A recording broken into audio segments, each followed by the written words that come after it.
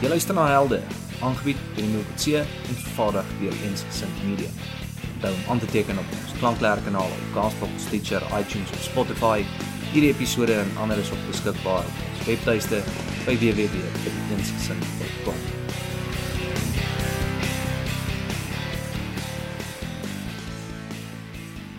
Iewers in 'n dorre landstreek in die ou Oos-Transvaal wat ons vandag genoem Mpumalanga, naby die dorp Wakkerstroom, sal 'n mens 'n afdraai kry, so 'n stofpaadjie afdraai kry tot by iemand se plaas opstel.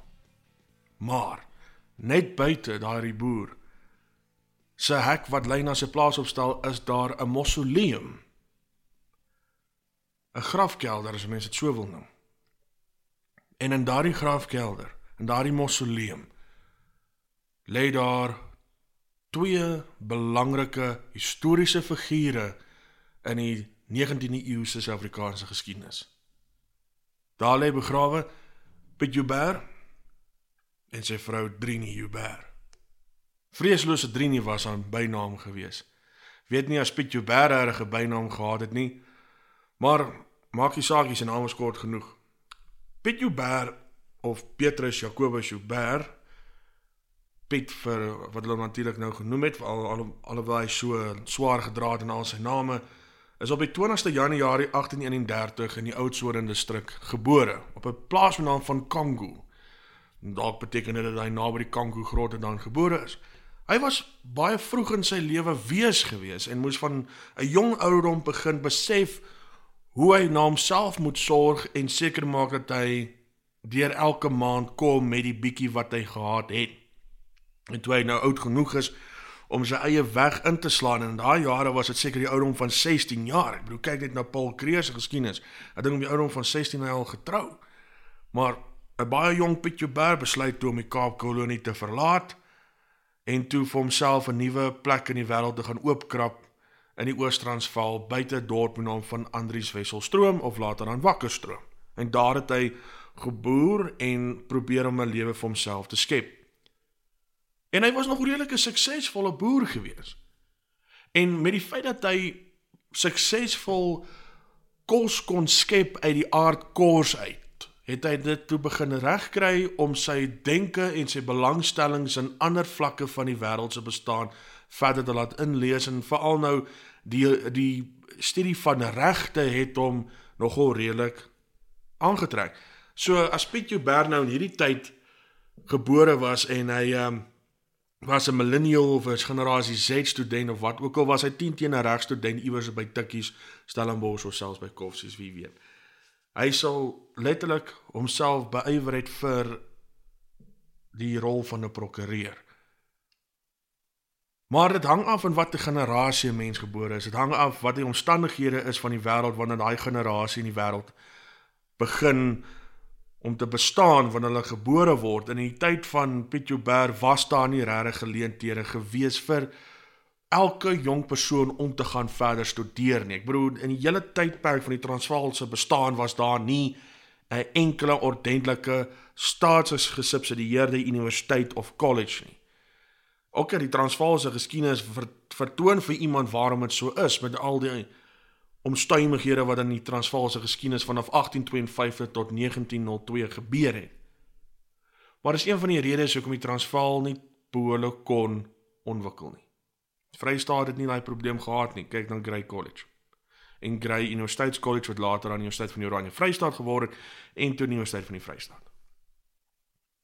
So Piet Joubert, as hy nou 'n keuse kon gehad het tussen Transvaal en die Oranje Vrystaat, vir een of ander rede besluit het toe Transvaal, en juis in 'n uithoek van die Republiek waar sy stem vir iets kan geld. Juis omdat hy dan 'n suksesvolle boer is, natuurlik het hy 'n magdom van plaaswerkers gehad wat hom gehelp het om so ryk te kan word, maar dan ook met sy verdere persoonlike studie, hierdie lifelong learning woord wat hulle geskep het hier in die 1990s. Daai idee het hy al reeds gepraktiseer in die 1800s, in die 19de eeu. En sodoende het sy eie reputasie van in die Oos-Transvaal verbeter en versterk, en toe die Transvaal by 'n knelpunt sit in Desember van 1880, toe kry jy Piet Joubert wat vir die eerste keer op die verhoog verskyn. Daar in Heidelberg, in die ou Transvaal, deesdae Gauteng, is daar 'n monument met 3 gesigte op. En drie gesigte verteenwoordig die driemanskap wat die Transvaalse rebelle gelei het om die Britse owerhede in die geannektiseerde Transvaal uiteindelik heeltemal te steun. Paul Creer is die een gesig, N.W. Pretorius is die ander gesig, en die derde gesig is Piet Joubert.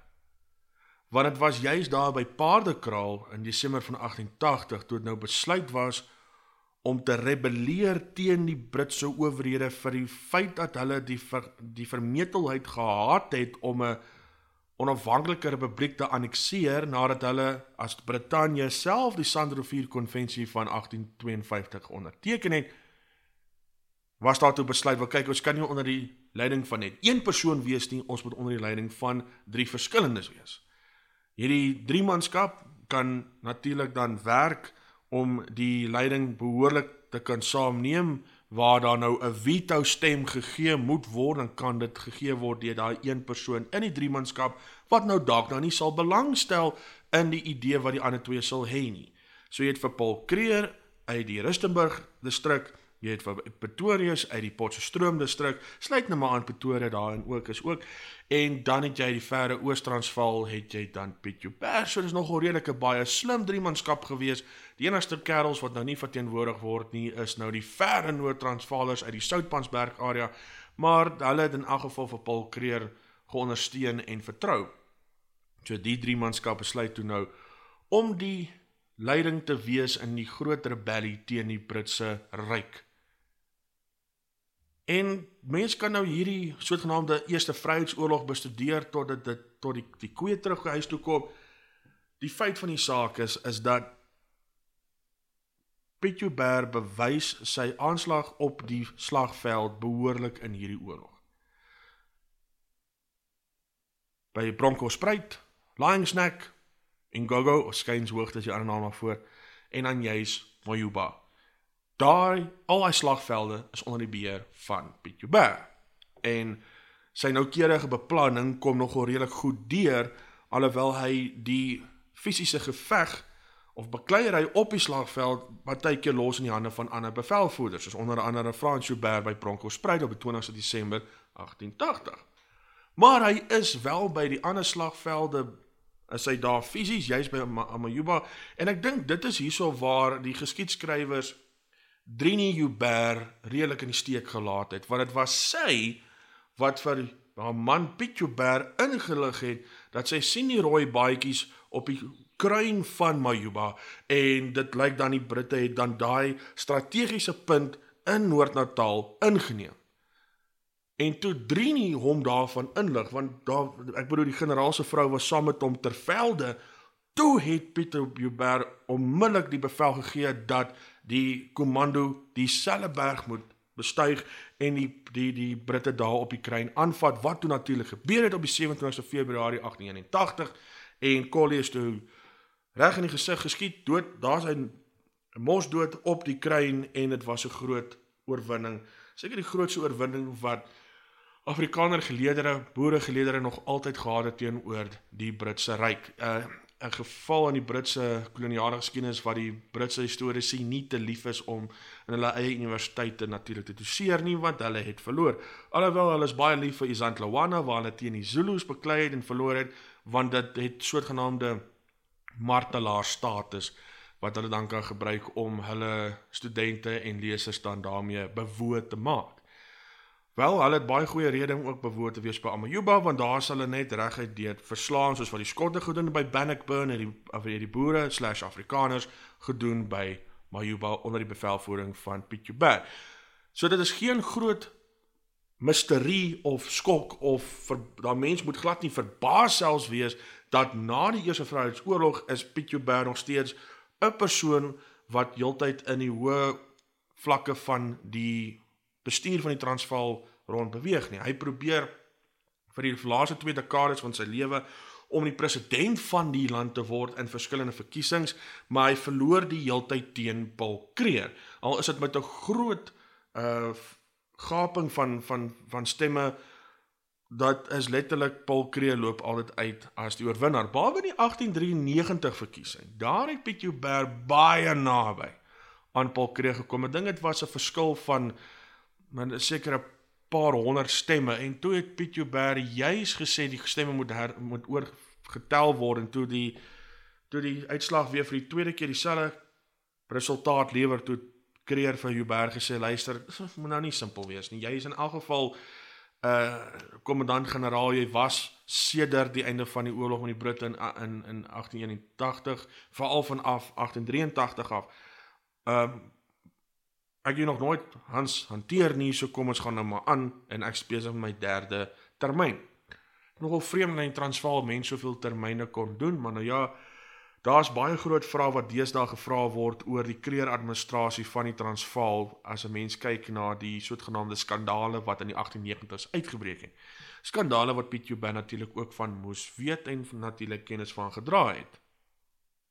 Maar in 1881 is Piet Joubert op die kruin van sy lewe, maar hy het ook 'n periode wat 'n mens kan sien, sê die vleur van sy lewe. Sy laaste 20 jaar van sy lewe is hy 'n belangrike persoon. Hy dien as kommandant-generaal. Hy is eintlik verkies tot daai rol juis na die Eerste Vryheidsoorlog, en hy het eintlik protes aangeteken. Hy het gesê hy is nie regtig 'n man van die swaard nie. Hy wil nie in hierdie kapasiteit dien nie, maar omdat hy as kommandant-generaal verkies is, kon hy ook natuurlik deel wees van die uitvoerende raad van die Transvaal, en alhoewel hy nie president was nie, wat eintlik sy begeerte was, kon hy nog steeds 'n groot rol speel om die regering van die Transvaal in 'n rigting in te stoot, wat daai generasie wou gehad het, die Transvaal in moes ingaan.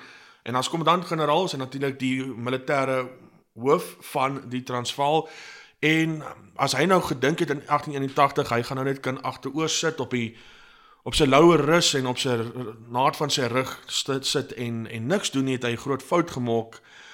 Want die Transvaal het nog 'n redelike paar oorloë gehad in daai laaste 20 jaar van sy bestaan. Die Malabog-oorlog is 'n voorbeeld, die oorlog met die Wenda is 'n ander voorbeeld. Daar was nog steeds probleme met die Bapedis gewees.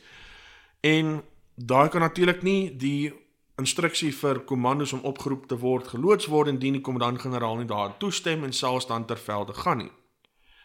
Dis juist een van die redes as 'n mens gaan na die dorp toe Louis Trichardt, dan kry mens 'n baie interessante besienswaardigheid in daai dorp. Die soortgenaamde Fort Hendrina, wat 'n mens daar in een van die plaaslike parke kan sien. Dis een van daai opvou forte wat die Transvaal aangekoop het, juist toe die Transvaal nou begin lekker geld te maak met die mynwese in die Transvaal na die ontdekking van goud. En natuurlik het kommandant-generaal Joubert ook 'n begroting gehad om wat hy natuurlik moes spandeer, en in die 1 jaar toe sy nou besluit om hierdie opvou forte aan te skaf, dink 3 is aangeskaf, ek weet nie wat die ander 2 is nie, maar die een staan wel in Louis Trichardt, en dit dra toe die naam van sy vrou Trini, Fort Hendrina. So dis nogal 'n regtige interessante besienswaardigheid om daar in Louis Trichardt te gaan sien. Ongelukkig kan die mense dit nou nie meer deesdae van die binnekant af sien nie, want as gevolg van die sosiale kwessies wat hierdie land nog steeds in die gesig staar, moet dit natuurlik gesluit word, maar mense kan van die buitekant af sien en sodoende bestudeer.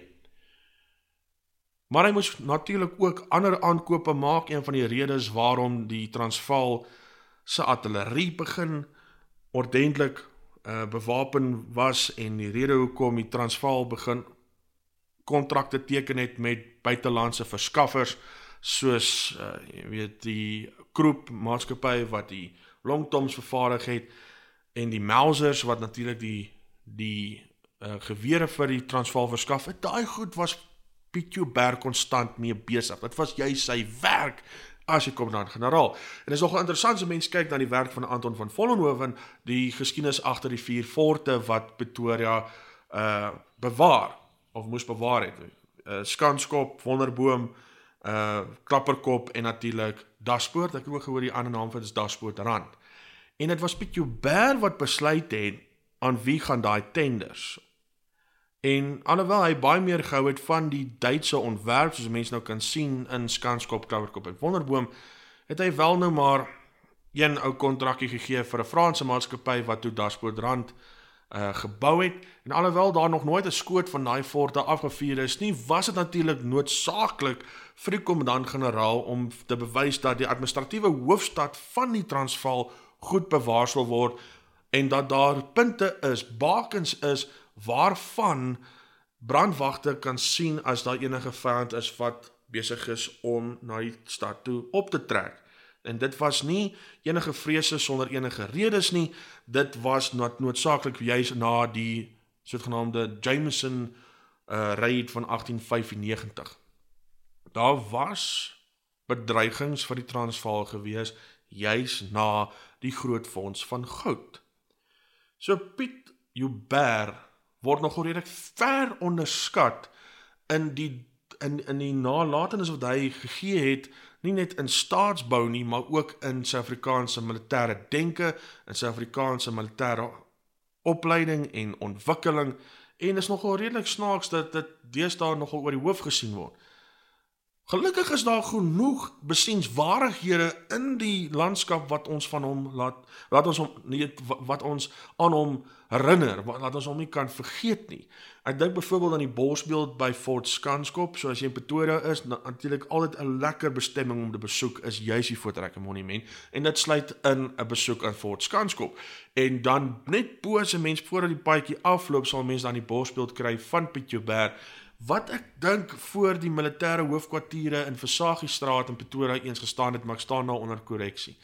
Dan as 'n mens gaan na Polokwane, ou tydse Pietersburg, en dis waar ek het gou hierso moet stop. Pietersburg, dit was vernoem na Piet Joubert. En op daai stadsplein in die middel van daai hoofstad van die Limpopo provinsie, kry mens 'n merkwaardige beeld van Drini en Piet Joubert tesame. Ek staan hier ook weer onder korreksie, maar ek sal nie verbaas wees as dit Danny de Jager beeld is nie. En Danny de Jager, wat gewoonlik uitstekende werk doen, of gedoen het met hierdie beelde, het hierdie in baie mooi vasgevang, soos wat Drini vir Joubert aandui, daar kom die Engelse of die Britse troepe op Majuba. En ek dink dis so ver Piet Joubert herdenk word in die erfenislandskap van Suid-Afrika. Die enigste ander een wat ek kan dink wat nogal merkwaardig is daai pragtige skildery van hom by die Universiteit van die Witwatersrand se ou biblioteek. So as 'n mens so instap, dan sien jy aan die regterkant die padrokkruis wat opgegrawe is, dink die professor Axel Stein in die suidwestelike distrikte van die Kaap, en dan reg voor jou is 'n merkwaardige portret van Piet Joubert. En dit is nogal redelik 'n aanduiding oor hoe die Randlords baie meer van Piet Joubert gehou het as van Kreer. Kreer was vir hulle te konservatief. Hy was vir hulle te hardkoppig. Piet Joubert was iemand met wie hulle ten minste mee kon beraadslaag, gesels, en gevoel het dat hy eintlik na hulle luister en hulle insigte nogal waardeer. Dit wys nog dat Piet Joubert baie meer pragmaties was as Kreer.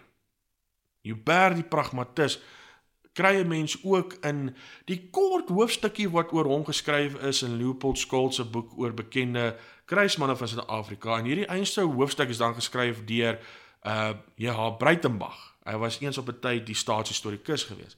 Nou Breitenbach het daai hoofstuk gebruik om te bewys hoe pragmaties Joubert was, deur te kyk na wat hy gedoen het by Dundee en by Ladysmith in die eerste maande van die Angeboere Oorlog, maar die laaste maande van Piet Joubert. Nou volle reekse kan gedoen word oor wat gebeur het by die slag van Talana, as ook wat gebeur het by Ladysmith en die rol wat Piet Joubert gespeel het. Maar die mens moet wel net kennis neem dat die man was verskriklik siek gewees die eerste maande van die Angeboere Oorlog. Die eerste 6 maande van die Angeboere Oorlog was eintlik Piet Joubert se laaste 6 maande van sy lewe. En mens sien veral in Breitenbach se werk, want ek glo nie daar's al 'n behoorlike biografie oor Joubert self al geskryf nie, maar mens sien juis in Breitenbach se hoofstuk hoe die man konstant geïrriteerd is dat die voorrade wat hy kry uit Pretoria is glad nie ter wense nie. Hy skryf byvoorbeeld dat die brood wat die bakkery in Pretoria na die Oos-Transvaal toe gestuur het, deur die trein natuurlik, vir die boerekommando in die kommando's, moet ek sê, in die noorde van Natal, was nie eetbaar nie. Die klere wat hulle aangestuur het vir die kommando's was papsop nat as dit daar in die Oos-Transvaal gekom het.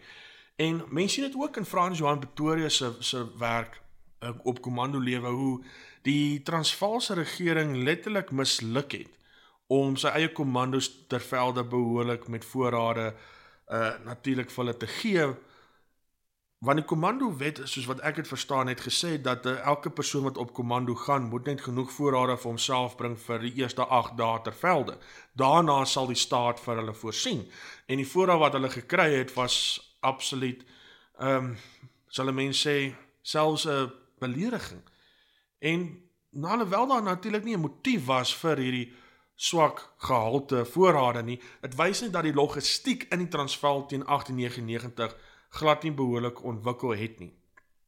Daar die kommandant-generaal en sy adviseurs het hierdie idees nie baie goed en behoorlik uitgedink nie.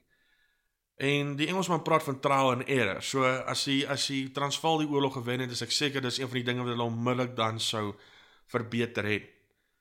Maar in daai eerste 6 maande waar gevegte soos Talana en ek dink as dit Elands Hoogte geveg is, weet, dit is daai eerste veldslaaf waar die moraal nog hoog was. Daar het jy Joubert aan die stuur van sake en daar raak hy verskriklik siek en hy val ook van sy perd af, het baie inwendige beserings. Hy word teruggevat na sy plaas toe in die Wakkerstroom distrik. Hy word daarna omgesien, natuurlik deur Drini sy vrou, en hy probeer dan die oorlog te bestuur vanaf sy siekebed af, om dan aan Louis Botha die bevele en advies te stuur, want waar Piet Joubert se son gesak het, daar sou het Louis Botha se son toe begin opkom. En Joubert herstel tot 'n mate, maar dit vat hom 'n volle maand, en selfs bietjie meer as 'n maand. Hy is eers hier in Desember weer terug in Natal, maar die kommandos is so ver versprei dat hy nie regtig altyd sy idees en denke na elke kommando lid toe kan oordra nie. En in daai 3 maande in 1900 is daar nou ook natuurlik gevalle waar die boere moet terugtrek, juis omdat hulle inval verder in suid van Escourt nie goed gewerk het nie. En jy het 'n kommandant-generaal wat meer in pyn is en meer sieklik is as om nou eintlik enige slag te kan lei. Daar was 'n groot leierskap kwessie, en nie as gevolg van 'n fout wat Joubert self gedoen het nie. Ek bedoel, kan 'n mense ou blameer wat net siek geraak het. Mense raak siek. Hy was 69 teen daai tyd. Hy het seker al baie kwale gehad wat hy moes probeer hanteer in sy herfsjare. Hy was eintlik juis veronderstel om nie meer kommandant-generaal te wees nie, want hy was daar oud. Die kommandowet, as ek reg het gesê, vanaf die ouderdom van 16 is jy veronderstel om op kommando toe gaan. Hy is alreeds 9 jaar te oud daarvoor. Hy kon al reeds 9 jaar voor die tyd in 1891 gesê, ek is klaar, ek gaan op pensioen, los my uit, as hulle daai jaar pensioen gehad het. Maar hy was die hele tyd verkies in daai rol.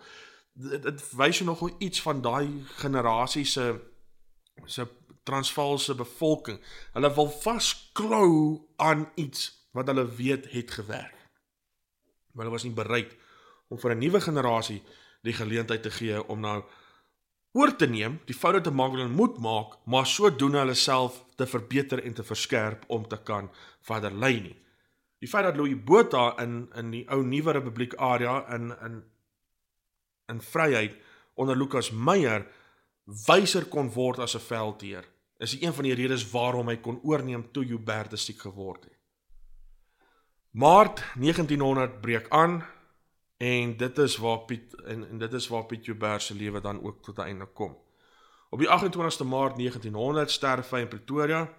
Die rede vir sy dood word gegee as peritonitis. Daar is natuurlik sprake en woorde van hy het gif gedrink en al daai nonsens, dis uit 'n loutere twak. As geen historiese bewys daarvan nie, as daar nie bewys daarvan is nie, dan is dit nie 'n feit nie. In ander woorde, dan is dit net niks anders as skinder. Die rede vir sy dood was opgeneem, was neergeskryf, is nou as 'n rekord beskikbaar wat sê peritonitis. Probleme en seer in sy buik. Dalk as die dokter nou 'n fout gemaak het, dalk is dit selfs 'n erger siekte gewees, dalk maagkanker. Ek bedoel, mens moet nie dit uitsny nie, want het word gekonnekteer met die feit dat hy dood as gevolg van 'n probleem in sy buik. En daar is hy toe nou oorlede, en toe nou in sy mausoleum geplaas. Nou, dit lyk nogal redelik te spandaberig dat hy nou 'n mausoleum het. Die man was uiters ryk, nie net as gevolg van sy eie boerdery nie, maar ook as gevolg van sy hoë amp in die Transvaal. In die tyd toe die Transvaal finansiëel baie gekry het as gevolg van die goudmyne. En wie weet hoe anders hy ook geld gekry het. Die feit is die Piet Joubert se biografie is nog nie so ver moontlik nagevors soos wat 'n mens moontlik kan nie. Maar hy word nog steeds gesien as 'n waardige Suid-Afrikaanse militêre ikoon, maar hy word nog nie regtig gesien as 'n politieke ikoon nie. En dis natuurlik 'n gaping wat gevul kan word. Soos wat 'n mens terugdink aan die Romulus en Remus verhouding wat hy gehad het met Kreer. Van die Afrikaner nasionalistiese historiese wou die idee skep dat dit meer van 'n Caster en Pollock se verhouding was. Ek sien dit anderste. Dit was regtig vir my 'n Romulus en Remus verhouding. En soos wat die Romulus en Remus myte uit antieke Rome vir ons vertel, die twee broers was die hele tyd aan die stry gewees, en ek kry dieselfde idee tussen Kreer en Joubert. Joubert soek hy hoë amp. Kreer verstaan dit. Hulle is die heeltyd in mekaar se area, se proximity, sê ons maar sal sê, en mens weet nie wanneer daar op 'n punt gaan kom waar hulle mekaar dalk regtig sal aanvat nie. Daar was heeltyd hierdie struweling, heeltyd hierdie stryd. En met Piet Joubert uit die prentjie uit, en 3 maande na toe verkas Kreer uit Pretoria uit en klim op 'n skip na Nederland toe om te gaan hulp kry van die Europese magte en ryke, kan 'n mens sien dat die jaar 1900 was nou regtig die laaste gedeelte van 'n laaste hoofstuk oor die generasie van die 19de eeu, oor die Afrikaner/boer generasie van die 19de eeu, en daaruit met hulle son wat toe gesak het, moes daar 'n nuwe generasie kom wie se son toe kon opkom. Het jy ouens soos Jan Smuts, het jy ouens soos Louis Botha, het jy ouens soos Barry Hertzog, en hulle vat toe wat ouens soos Joubert en Kreer aan hulle oorgehandig het, vat hulle toe en bou toe daarop verder. Met die wete dat die mense wat by hulle sal oorvat, reeds gebore is of op pad of besig was om nog in die lewe te kom. Ouens soos C.R. Swart, Hendrik Verwoerd, kan 'n mens sal sê B.G. Strydom. En die jong manne soos D.F. Malan wat nog besig is om hulle self te verbeter deur opleiding en opvoeding, want D.F. Malan was in Nederland tydens die oorlog gewees. So jy het hierdie dinamiese strekking tussen die generasies waar die een oorgee vir die volgende een in die nuwe eeu, en die feit dat ons nog nie regtig kyk na Afrikaner geskiedenis deur 'n generasieperspektief nie, verloor ons nogal redelik hierdie nuwe insig. Maar Piet Joubert is definitief deel van die 19de eeuse generasies, hierdie een wat vroeg in die 19de eeu gebore is en toe aan die einde van die eeu oorlede is. Iemand wat altyd iets te sê gehad het oor politiek en nie te lief was vir die militêre afdeling van sy werk nie. Iemand wat sy grootste wens was om die regeringshoof te word, wat toe nooit regtig gerealiseer het nie, maar iemand wat ten minste geweet het dat verdediging is van die belangrikste take wat 'n regering behoorlik moet doen. Anders is daar nie 'n regering of 'n bevolking van te praat nie. En hy het sy hoogtepunte gehad, die slagvelde wat genoem is. Hy het ook sy laagtepunte gehad. Was Piet Joubert 'n held?